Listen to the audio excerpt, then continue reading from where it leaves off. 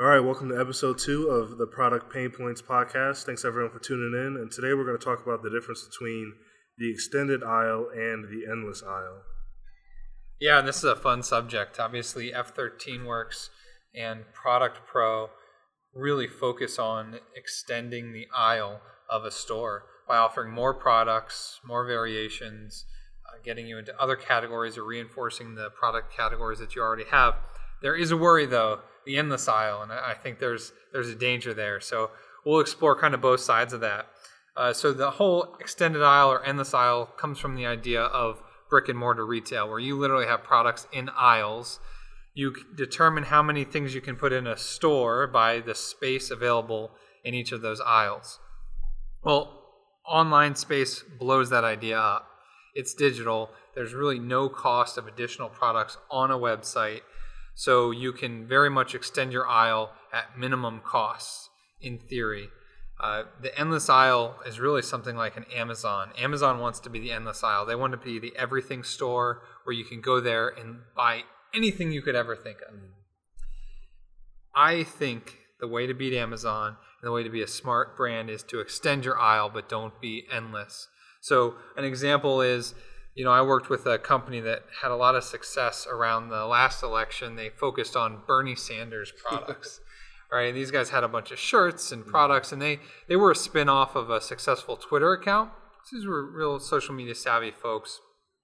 And they started extending their aisle and having a lot of success. They had said, we have a couple of t-shirts with these Bernie Sanders things on them. And they extended into leggings, which was a natural fit. Mm-hmm. And then some other lifestyle products around that category. That works very well and can be a very popular approach.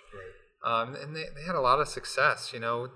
Only so many people want to buy t-shirts, but when you start adding leggings and different other fun products, not only did you have a broader audience who wants to buy more than just t-shirts, you can do more for each of your customers' lifetime values, right? So I can extend your purchases past a t-shirt into leggings or whatever else it is. Now, an interesting one here in town that I've been jamming on with people for a while is Victoria's Secret. Yeah. Right, so they, in the last few years, got rid of swimsuits, and there's a lot of reasons they got rid of them.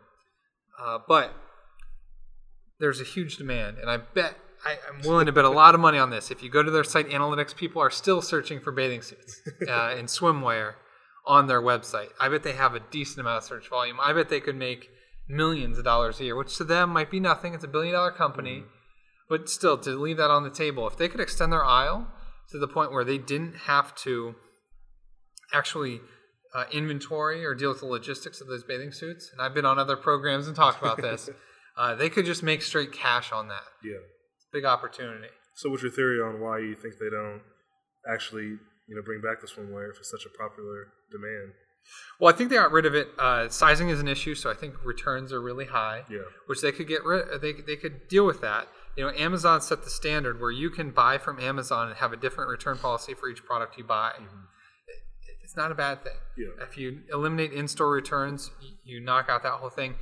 And honestly, margins in the space are pretty low, but with the right partner, they could just make profit on each bathing suit sold. So they wouldn't have to worry about making 60, 70+% margins. They could say, hey, we're making $7 to $15 every time we sell swimwear, and it doesn't cost us anything to sell it, so it's just icing on the cake. Right.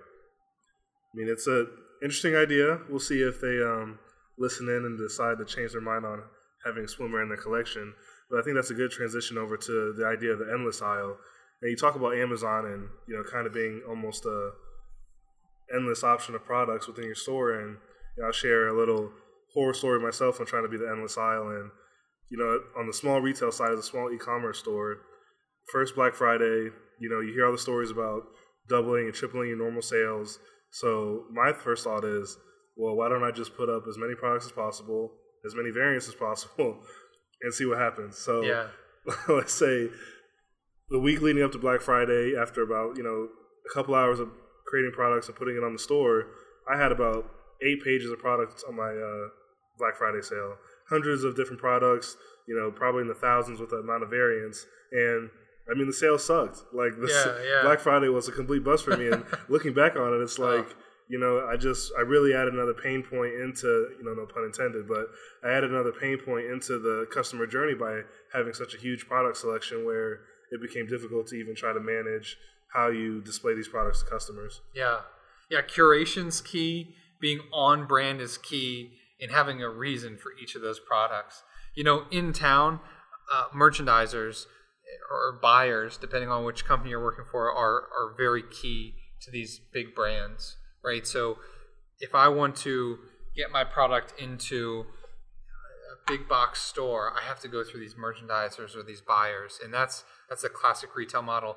As a small store owner, you are your merchandiser and buyer. Right. So you need to curate products. And it's really easy to see stores that aren't doing well when they have 1,000 products, everything from electronics to soap and all this. Yeah. And you can have a bunch of categories. You can have all kinds of variety, but they have to fit into your core brand story. Right. So if you can't do that, if I'm selling a political t-shirt next to a pair of random sunglasses next to a speaker and an iPhone case, and there's no story to all that stuff, nobody wants to buy it. It's like looking through a random catalog and just saying, yeah, it makes it feel junky as a site. Yeah. And you want to take out pain for your customer. Mm-hmm. Curate, show them it's good. You can have all the stuff in the world. You want to have Chris's favorite products, and I have all these great things. Then I should write an amazing product description for each one, so there's a reason for those weird things to be next to each other.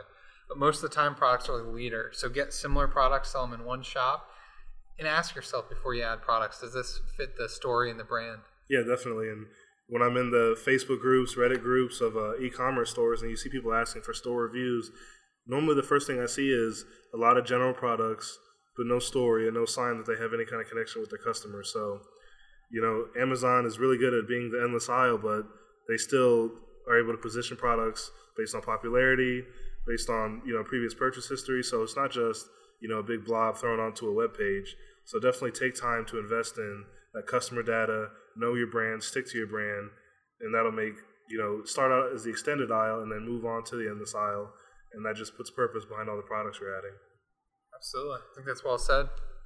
Definitely. All right. Well, guys, thanks for tuning in, and catch us next week on the Product Pain Points podcast. Cheers.